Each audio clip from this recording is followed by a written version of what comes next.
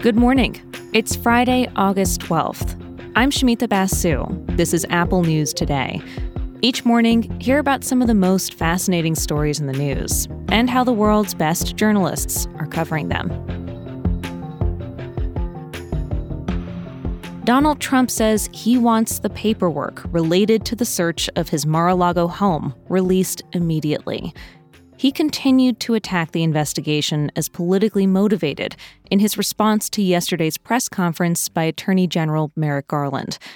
Garland said the Department of Justice filed a motion to unseal the search warrant and the property receipt. Now, normally, DOJ doesn't comment on investigations unless an indictment happens.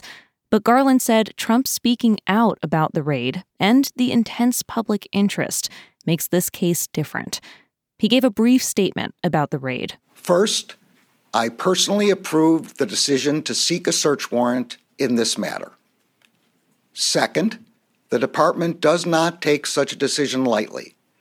Where possible, it is standard practice to seek less intrusive means as an alternative to a search and to narrowly scope any search that is undertaken.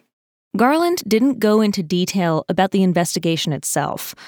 The Washington Post is reporting people familiar with the probe say what the FBI was looking for includes classified documents related to nuclear weapons. The Post spoke to experts on these kinds of documents, and they say the risk that nuclear secrets could fall into the wrong hands could have been a reason law enforcement felt that they had to take the unprecedented step of raiding a former president's house. Garland also defended the FBI agents who've been threatened by Trump supporters online. While he was speaking yesterday, police in Ohio were in a standoff with a gunman who tried to storm the FBI office in Cincinnati. He was later killed by police.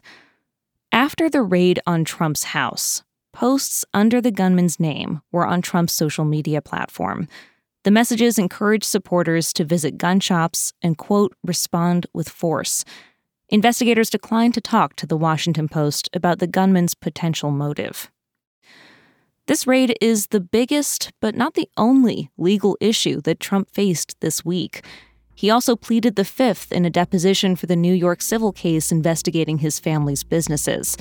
And there are other legal troubles, including an investigation into Trump's efforts to overturn election results in Georgia. For a good summary of all of the investigations into Trump, we recommend this really clear roundup from Politico, which we've curated for you in the Apple News app.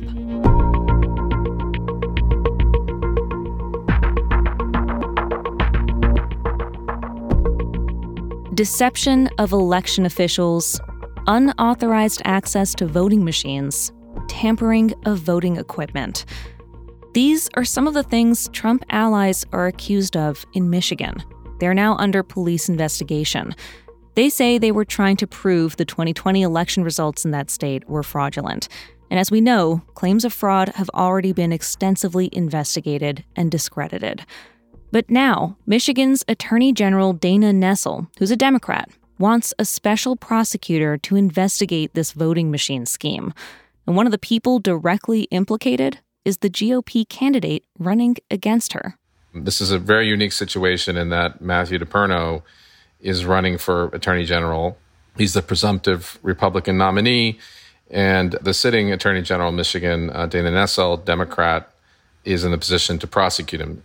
That's Nathan Lane, a reporter for Reuters who first identified DePerno's alleged involvement. See, Nessel is walking a political tightrope. It's her office's job to pursue criminal charges, but the man at the center of those accusations is her political rival. Her office says Trump supporters took voting tabulators to Airbnbs and hotel rooms and tampered with them. DePerno has denied involvement. His campaign says the investigation is an effort to sway the election. Somewhat predictably, I guess, DePerno immediately came out and said, this is a politically charged prosecution. She's trying to kill my chances of beating her in the election in November. And he's also raising money off of it. Michigan isn't the only state where Trump supporters are accused of trying to hack into voting equipment. Reuters has identified at least 17 incidents of this nationwide.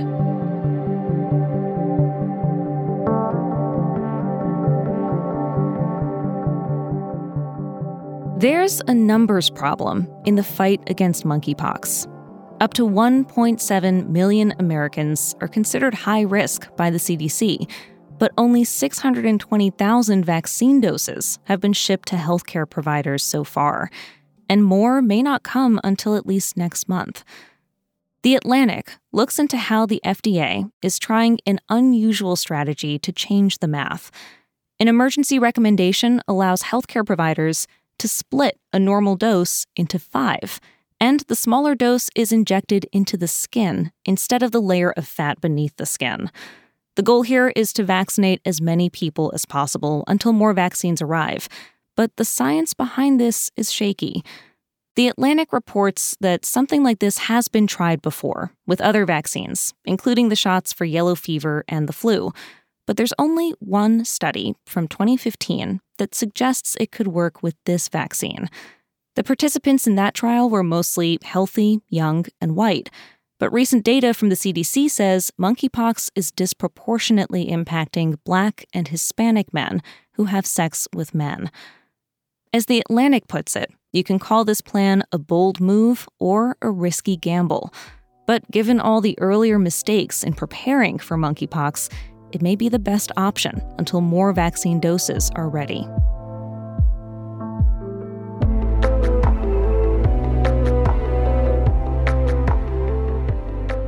Are you really bad at changing your mind?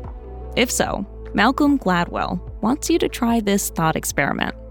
Picture yourself 10, 20 years ago and ask, would you wear the things you were wearing back then? Would you wear your hair the way you wore it in that picture? Would you think about who your best friends were? Are they the same?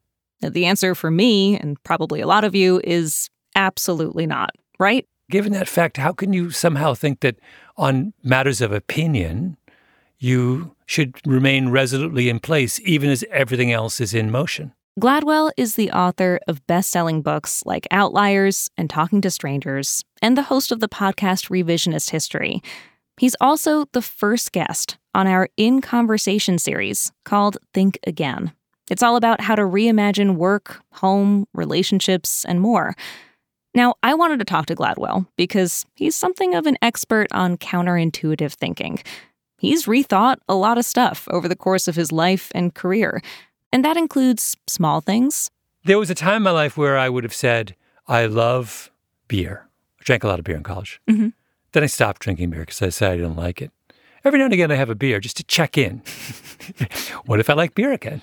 He's also rethought some really big things. Can't make up my mind about the Supreme Court. Can't decide whether it's a good thing or a bad thing. Gladwell has a lot of concrete tips about how to be better at being open to changing your mind. And one of them is to not be so quick to categorize things as either good or bad, and instead try to hold ideas in what he calls a middle space. That's where he holds the Supreme Court, at least for now. Given what a mess reproductive rights are right now, are we sure Roe versus Wade was a good idea? I mean, states were, at the time in the early 70s, there was a broad movement towards liberalization of abortion laws. Would it have been better just to let that play out than have the kind of just craziness that we've had for 50 years over this thing? Check out my interview with Malcolm Gladwell on this weekend's In Conversation. You'll pick up all kinds of pointers on how to keep an open mind to get you ready for the rest of our Think Again series. Just search for Apple News In Conversation in the News app or in the Podcasts app. I'll be back with the news on Monday.